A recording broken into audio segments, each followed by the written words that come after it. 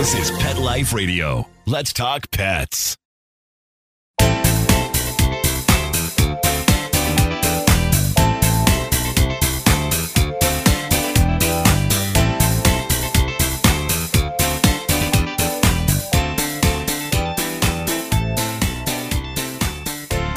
Welcome to Covered in Pet Hair, a boozy web show for pet lovers on Pet Life Radio. I'm your host, Isabel Alvarez-Arada, and today I have the pleasure of having a drink and a chat with the subject matter expert on animal accommodation law.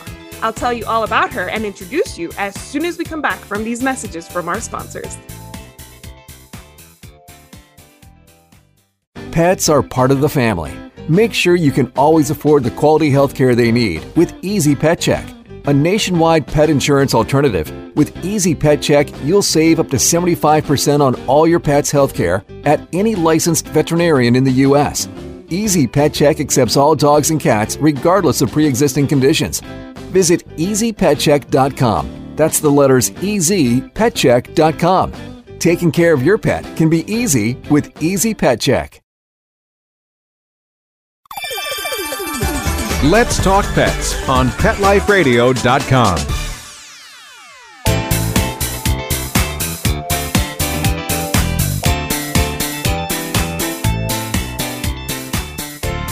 Welcome back to Covered in Pet Hair. I'm your host, Isabel Alvarez-Arada, and today I have the pleasure of having a drink with a pretty important lady. She is cat ma to Portia.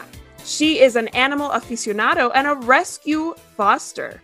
She's a wine snob, but she loves coffee and tea. She's a world traveler, an adventure seeker. She's a fan of alpacas and horses, founder of Opening Doors, animal accommodation subject matter expert, public policy specialist, Abby Volin. Welcome, Abby. You are quite the lady to be speaking to these days. Well, thank you very much for having me. I've been looking forward to joining you on the show.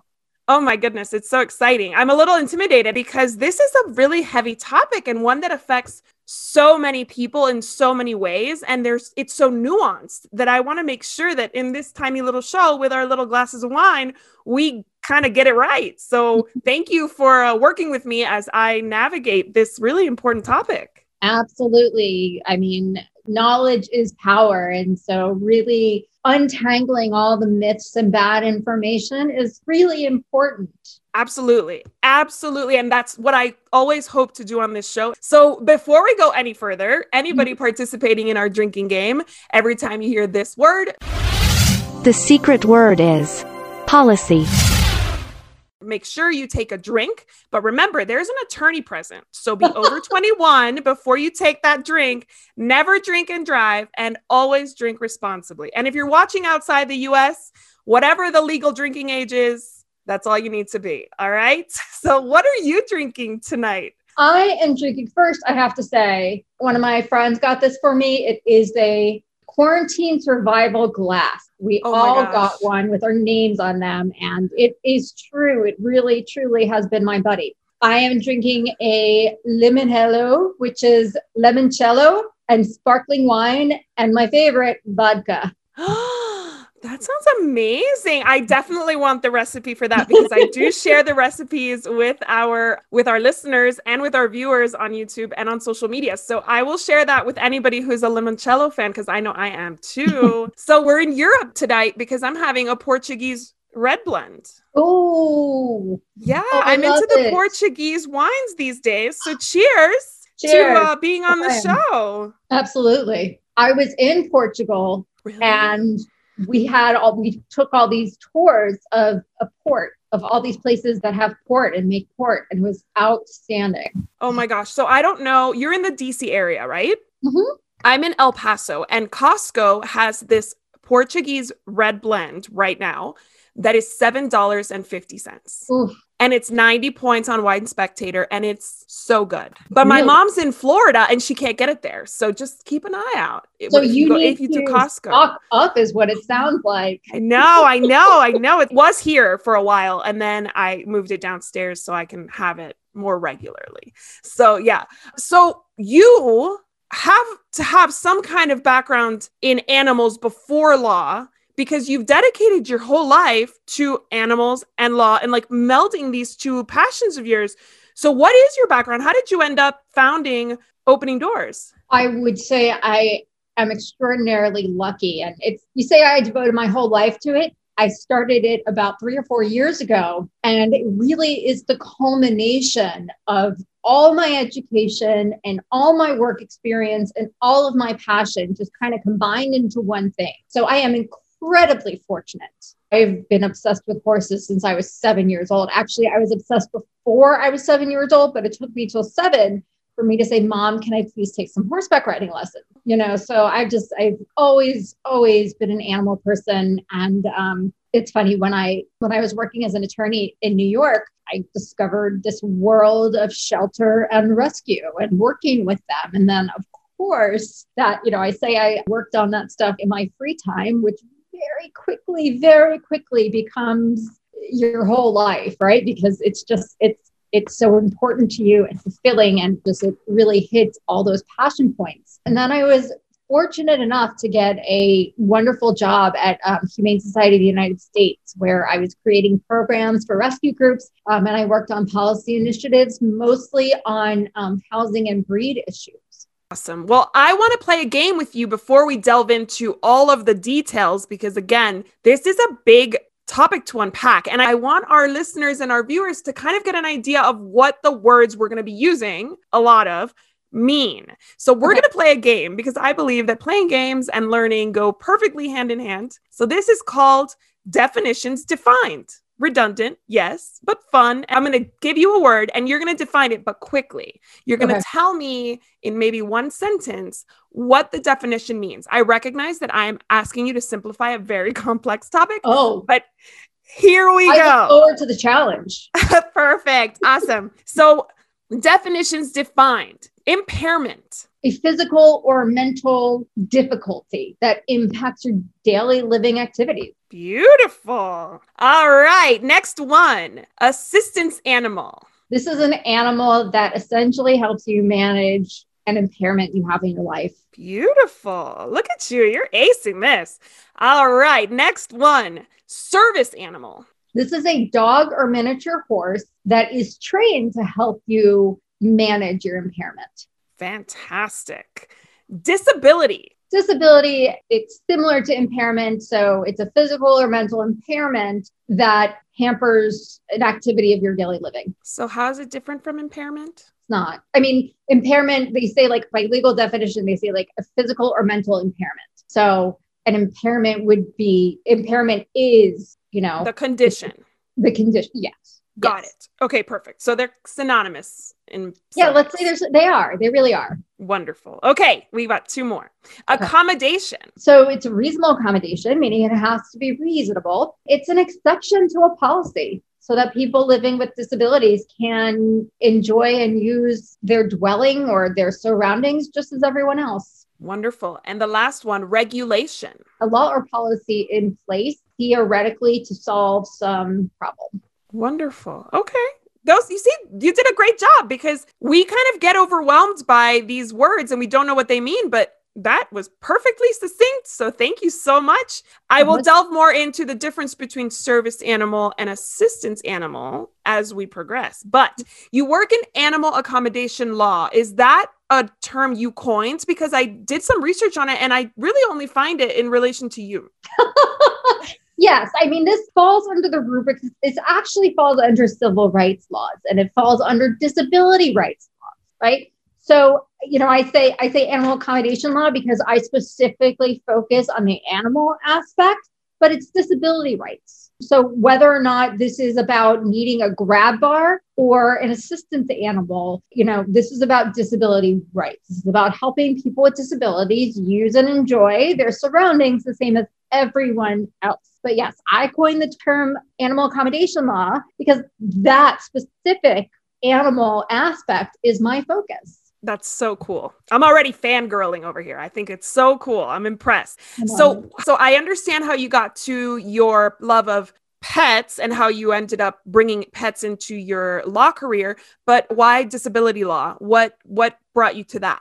1 out of 4 people are living with a disability currently. And it's about 47% of people will experience a mental health condition in their lifetime. Disability under the Fair Housing Act, under the Americans with Disabilities Act, under these disability rights laws, has a very broad meaning. It essentially means that it's more difficult for you to perform daily life activities like getting up and taking care of yourself, standing, sitting, concentrating. It makes it more difficult for you to perform these tasks than it does for the average person. What a low bar, right? So it does impact so many people. You know, people will say, oh, well, isn't every pet an emotional support animal? Perhaps, but we can get into that later. But not everybody is living with a disability under these rules, under these disability rights laws.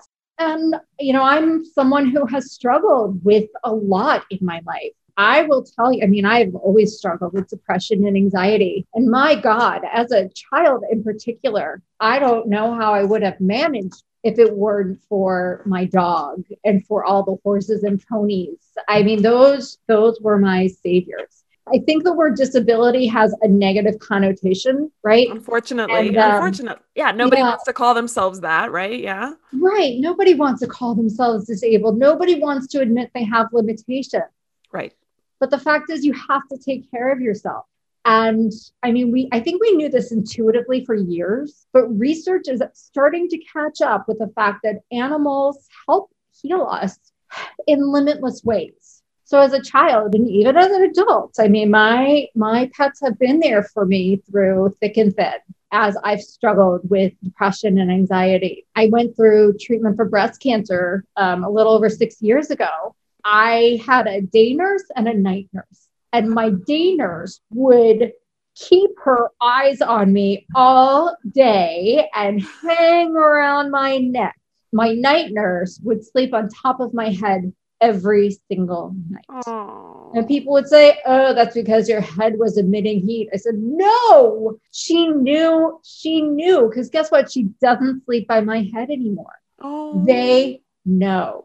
They do. And it's such a good, I guess, melding of their talents because they live to serve and they want to be with their person and they want to protect the person, and the person maybe doesn't want to ask another human for help, can count on the furry member of the family for that support. And I think sometimes people don't know what to ask for. Truth. Absolute truth. I never would have thought, oh, I need my cat to sleep on top of my head since I don't have any hair and it's wintertime. So animals have just had such a critical and impactful meaning and presence in my life. And the more I dug into these animal accommodation laws, the more I realized that they can help just an increasingly large number of people. So let's get rid of those misconceptions, which I once held as well. And let's get the information out to people so that they know here's another tool that you have. And guess what? It's right next to you.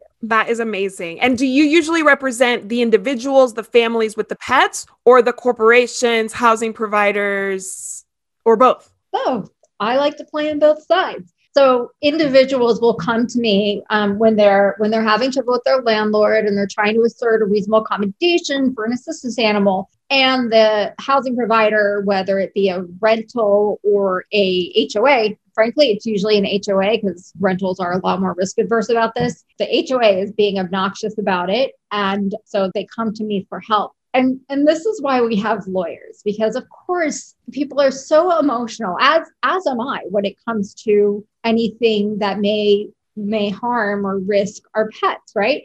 And then I get these cases and I'm like, oh, this one's going to be fun. I can't wait to write this letter. And it's also not so surprising that the second you board or housing provider receives a letter from someone with an ESQ next to their name, their response is quite different. So I love working with individual pet owners. But then I also work with a lot of housing providers because they want to know, what are my rights and responsibilities? What can I do to avoid a fair housing violation? Outgoing or former Secretary of HUD, Ben Carson, actually said just a couple of weeks ago that the majority of discrimination cases that they dealt with during his tenure were for disability. And the majority of disability discrimination cases they dealt with were about animals. Wow. So, and even during the pandemic, HUD has not slowed down in starting actions against housing providers who are discriminating against people with service and assistance animals. And so a housing provider will come to me and say, look, I want to make sure I'm doing everything right. And they will say, I don't want pets on my property. I don't want any pets on my property, but I know I have to do this. And so I work with them, right? Like I say, okay, I understand where you're coming from, and I will help them craft policies so that they only have to allow the animals that they are required to by law. And I will help them tailor these policies because frankly, my philosophy is that if you have the right policies, even if you do not want pets, but you know you have to have these animals, so even I'll help you craft policies to make everyone accountable and responsible for their animal. And certainly my hope is that once they see it's not a big deal to have animals, they might start thinking differently down the road. Yeah, that's perfect. I like that idea. You kind of give them baby steps to acceptance of these animals that are kind of required by law, but they don't really like it, huh? And so once I explain to housing providers that they have rights and I want them to enforce their rights, I think that goes a long way to gaining their trust along the way too. Absolutely. I completely agree with that. So I want to take a break and go to our commercial break, but I want to come back and talk about how you work with airlines on travel and animal accommodation in our airplanes. So we'll be right back after these messages from our sponsors. Take a bite out of your competition. Advertise your business with an ad in Pet Life Radio podcasts and radio shows. There's no other pet-related media that is as large and reaches more pet parents and pet lovers than Pet Life Radio. With over 7 million monthly listeners, Pet Life Radio podcasts are available on all major podcast platforms. And our live radio stream goes out to over 250 million subscribers on iHeartRadio, radio.com, TuneIn, Stitcher, and other streaming apps. For more information on how you can advertise on the #1 pet podcast and radio network, visit PetLifeRadio.com/advertise today. Let's talk pets. Let's talk pets On Pet Life Radio. Pet Life Radio. PetLifeRadio.com.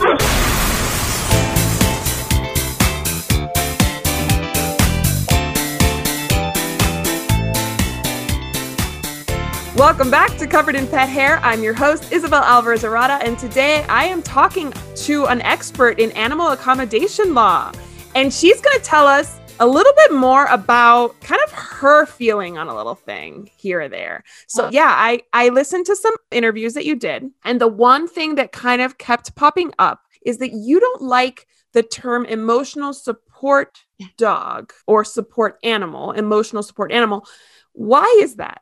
I hate that term. Okay, you hate that term. I hate it. I'm going to say it. I hate that term. Okay, several reasons. One is that it's become a punchline. And, it's funny. I actually saw a Family Guy episode where the dog was wearing an emotional support animal vest. And I'm like, man, we have sunk so low that Family Guy is now mocking it. It's become a punchline. It has become, this poor special snowflake can't get by without their emotional support animal. I don't know what emotional support animal means. We don't call it emotional support doctors. We don't call it emotional support medication. So what if we have a health aid? What is this emotional support animal? And actually, what's so interesting to me is that this was never a term found in any of the regulations or the statute. Where'd it come from? What the statutes and the regulations and guidelines say is, it's an assistance animal. It's any animal that works or performs a task that alleviates a symptom or effect of an individual's disability, or an animal that provides emotional support. Got it. So somebody just switched it up and called it an emotional support dog. And it took off. From my understanding, before preparing for this show, from my understanding, there was a service animal that I didn't know was only allowed to be a dog or a small horse. I didn't know. I just thought a service animal was just trained and had some kind of like education that qualified it as such. And then I thought there was emotional support animal. I didn't realize there was an assistance animal, which is what really we should be calling any animal that provides support that isn't considered a service dog or a service animal. So one, it's stigmatizing, right? We're further stigmatizing mental health, which I think particularly COVID is highlighting, man. That it's so rampant right now. Nobody is immune to anxiety and to depression. And we're seeing it across so many age groups. It's giving us a rude awakening to how easy it is. Absolutely. And we're still so isolated. People need an outlet. Mental health is a really important issue. And it's something that, as I said, 47% of adults will experience a mental health condition at some point in their lives. Wow. It's nothing to stigmatize. So, all right. So I was giving the example of my day nurse and my night nurse as I was dealing with cancer. Well, that's not necessarily emotional support, whatever it is that means, right? They were helping me through cancer. Yeah. And so my point to this is that the list of impairments for which animals help us is not limited to mental health. It is limitless. And the more, I think intuitively, we always knew this, but the more we are doing studies and learn about this, the more research there is establishing that animals help us just for so many different impairments. So assistance animal is any animal that provides any kind of assistance, whether it be emotional, physical, mental, smell a change in blood sugar, can recognize signs of a seizure, but isn't a trained service animal. Yes, exactly. So assistance animals are only allowed in housing pursuant to the Fair Housing Act. Service animals are allowed in public places under the Americans with Disabilities Act. And what people don't understand, a lot of people don't understand, is that assistance animals are not allowed in those public spaces. So assistance animals includes service animals. I like to think of it as, this shows me as kind of the math nerd I used to be. Every square is a rectangle, but not every rectangle is a square, right? Right. So every service animal is also an assistance animal, but not every assistance animal is a service animal. And service animals are the ones that wear the little harness that says I'm a service animal, but people get sneaky and they go buy something that kind of looks the same and they call it a service animal. And then the person who's running the show, whether it be a restaurant or a housing development or an airline, they're kind of stuck having to educate all their people on what really is a service animal and what isn't, and what this little red harness that says I'm working really doesn't mean anything. Legally, those vests, those certifications, those registrations, those ID cards that says, official service animal, are legally meaningless. Is there any certification that's meaningful? For purposes of establishing that you need a reasonable accommodation, no. Okay. No, none of them are necessary. And anyone who tells you otherwise is just trying to sell you something. The reason I got even connected with you is because we have a mutual friend, and I posted on my Facebook page when the news of the Air Carrier Access Act having changed. I posted on my Facebook page saying, do I know any experts in this? Because I want to have an intelligent conversation about what this actually means. And we got put in touch by Heather. Thank you, Heather, because I needed to talk to somebody to just make it clear what the airlines had going on before, what it looks like now. And I don't know that anything is passed yet, but this is something that's coming. So no, it's done. It's a done deal. Oh, it's already done. Okay. So what did it look like before? And then what are the changes that were made? With the airlines, we're talking about the Air Carrier Access Act. And that's because the Americans with Disabilities Act specifically has in its regulations, it says, and these do not apply to airlines.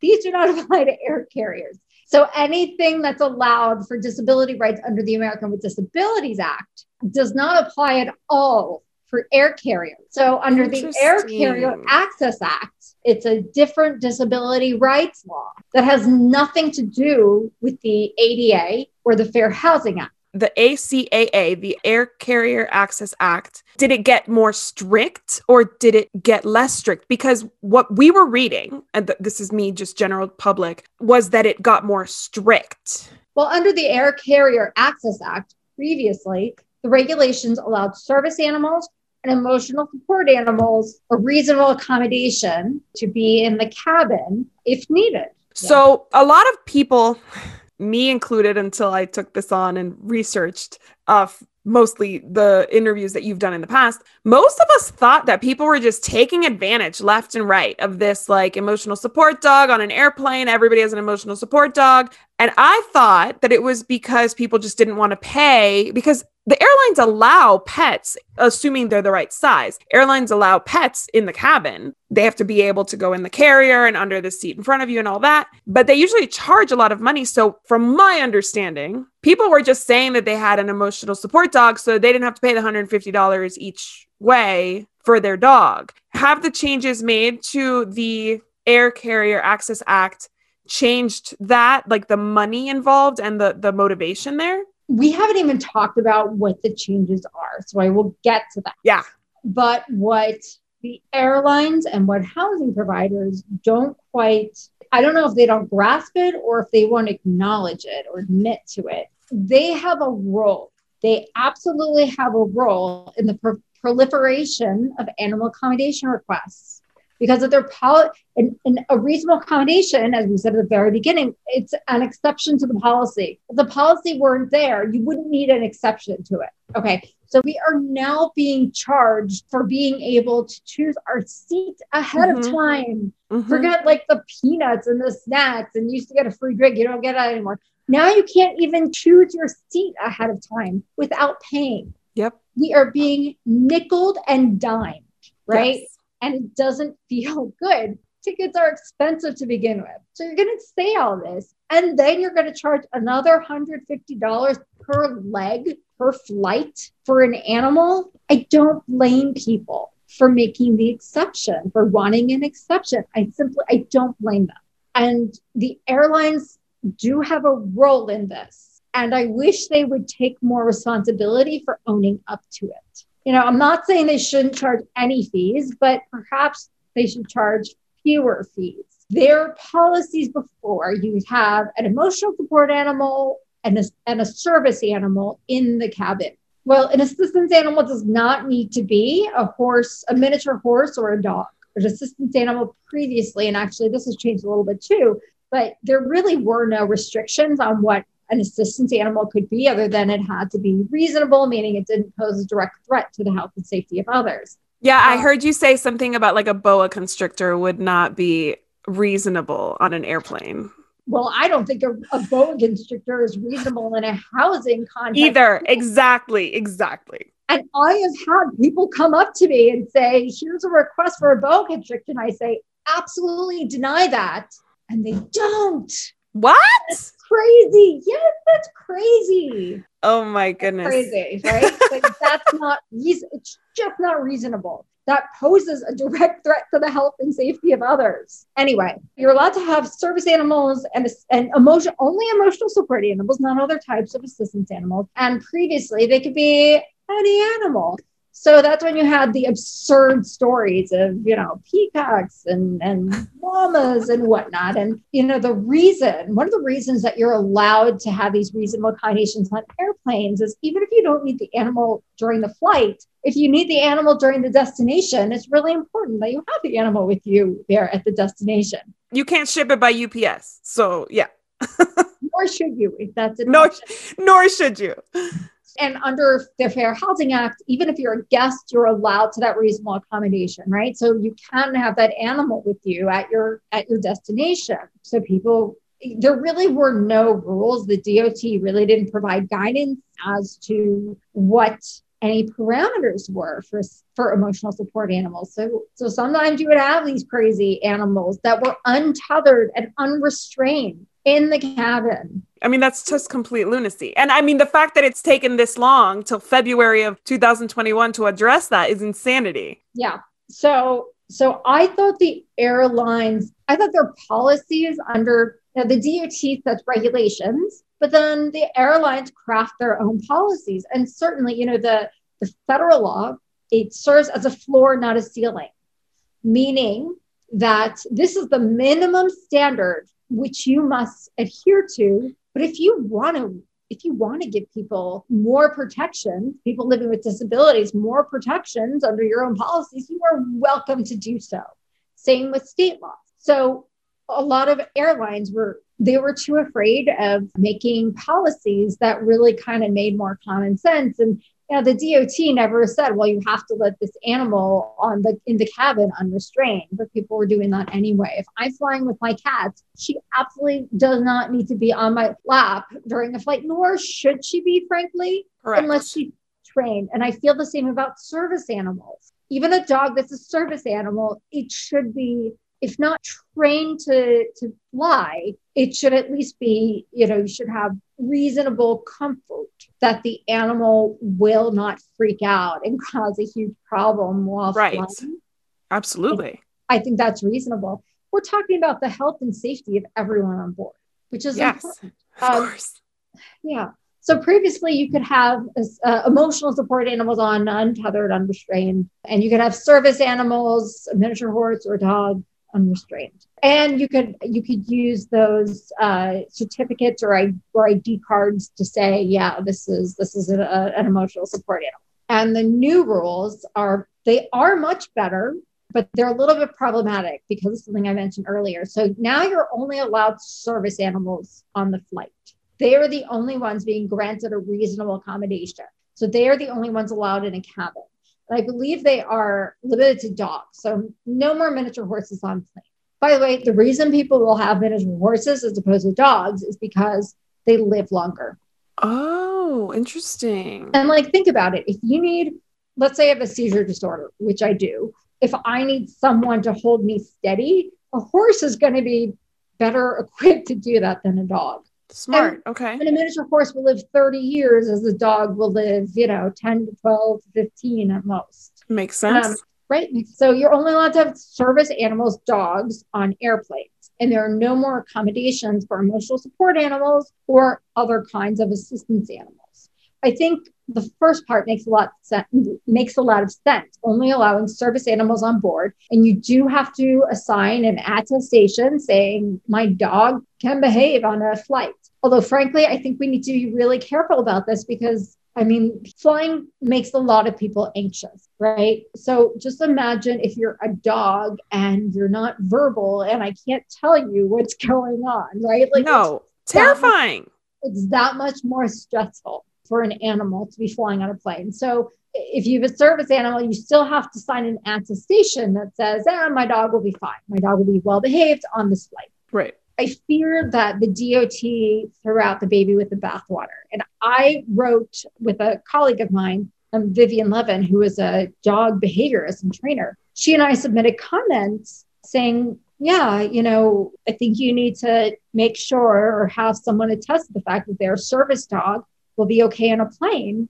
But it's also really important to allow all assistance animals. You need to make the definition of assistance animal to correlate with that of the Fair Housing Act, right? So let's get rid of the confusion. Let's define it the same. And then you still do need to accommodate them. So that should be in terms of you don't charge them. You don't charge people who have an assistance animal. And it's interesting. I submitted comments. And in their regulations, in their new rule, they actually cited me. Oh, good. I was actually going to ask you if you've consulted with them, with the DOT or with the airlines. Yeah, they cited my comments and then they promptly told me why they were ignoring them. And I said, you need to align the definition of assistance animal with that of the Fair Housing Act and then provide accommodations for assistance animals. And their response was, that's too difficult. We don't want to have two different standards when in reality, you already have that, right? It would be the one. It would be easier if you lined it all up. Right. So they already discounted that. They said, nope, we're not going to make that exception. So I think they went a little too far in that.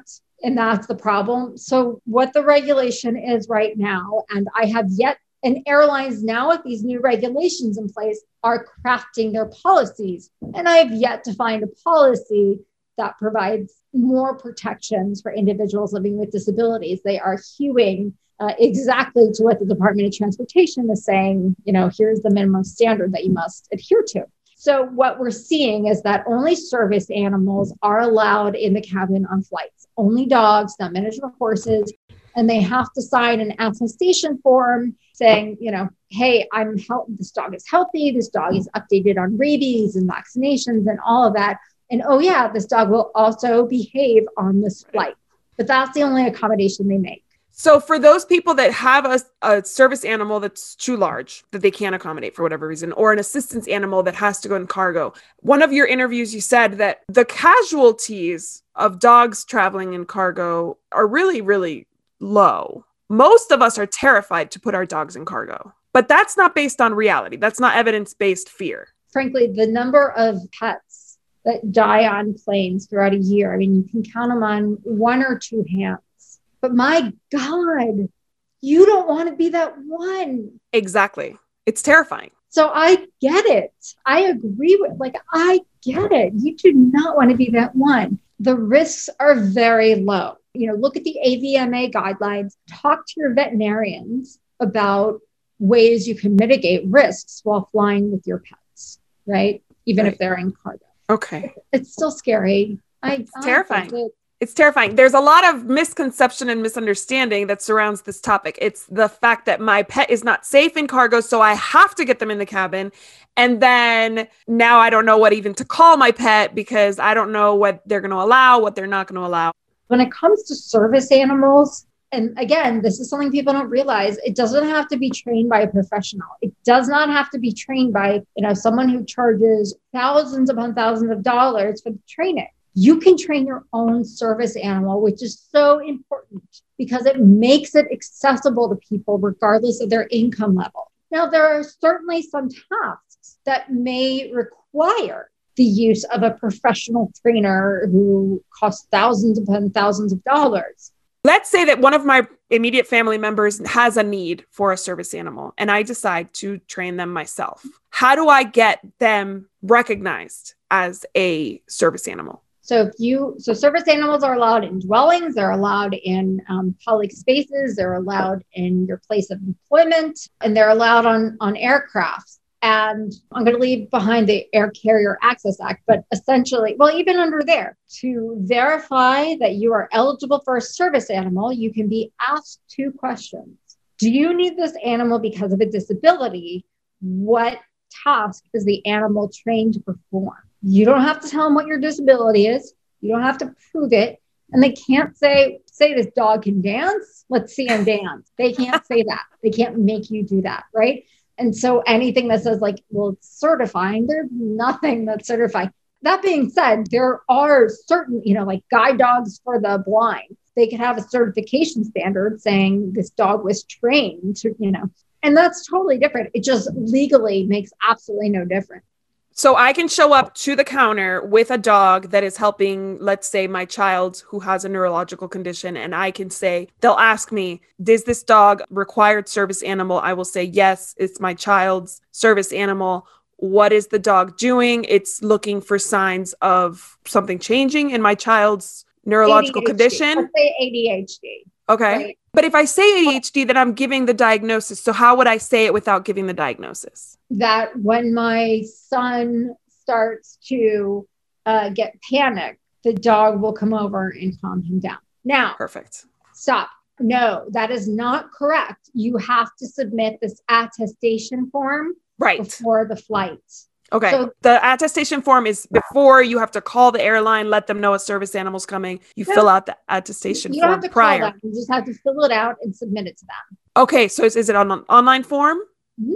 Wonderful. Okay. Well, that's easy. Mm-hmm. And then they just verify that once you arrive to check in. Yes. Ideally you do it beforehand. And there are exceptions. If you book your flight, less than 48 hours before the flight, well, then there is the exception and the airline doesn't have to approve it ahead of time. You can just come to the gate. Got it. And this is hard on airlines as well. I mean, it simplifies things, but it creates so many more hours of work for their staff. So it's still really difficult. Do you think that they're going to take any steps back? Kind of meet somewhere between the previous law and what they've currently declared? The airlines are going to? Absolutely not. Not unless they're forced to. Well, the DOT, I guess. With the DOT. Oh, gosh. I mean, so when it comes to regulations, it takes a long time to get a regulation through and passed and finalized. This is not easy. I don't see them changing this anytime soon. Oh, my goodness. Okay, well, I have to wrap this up. Again,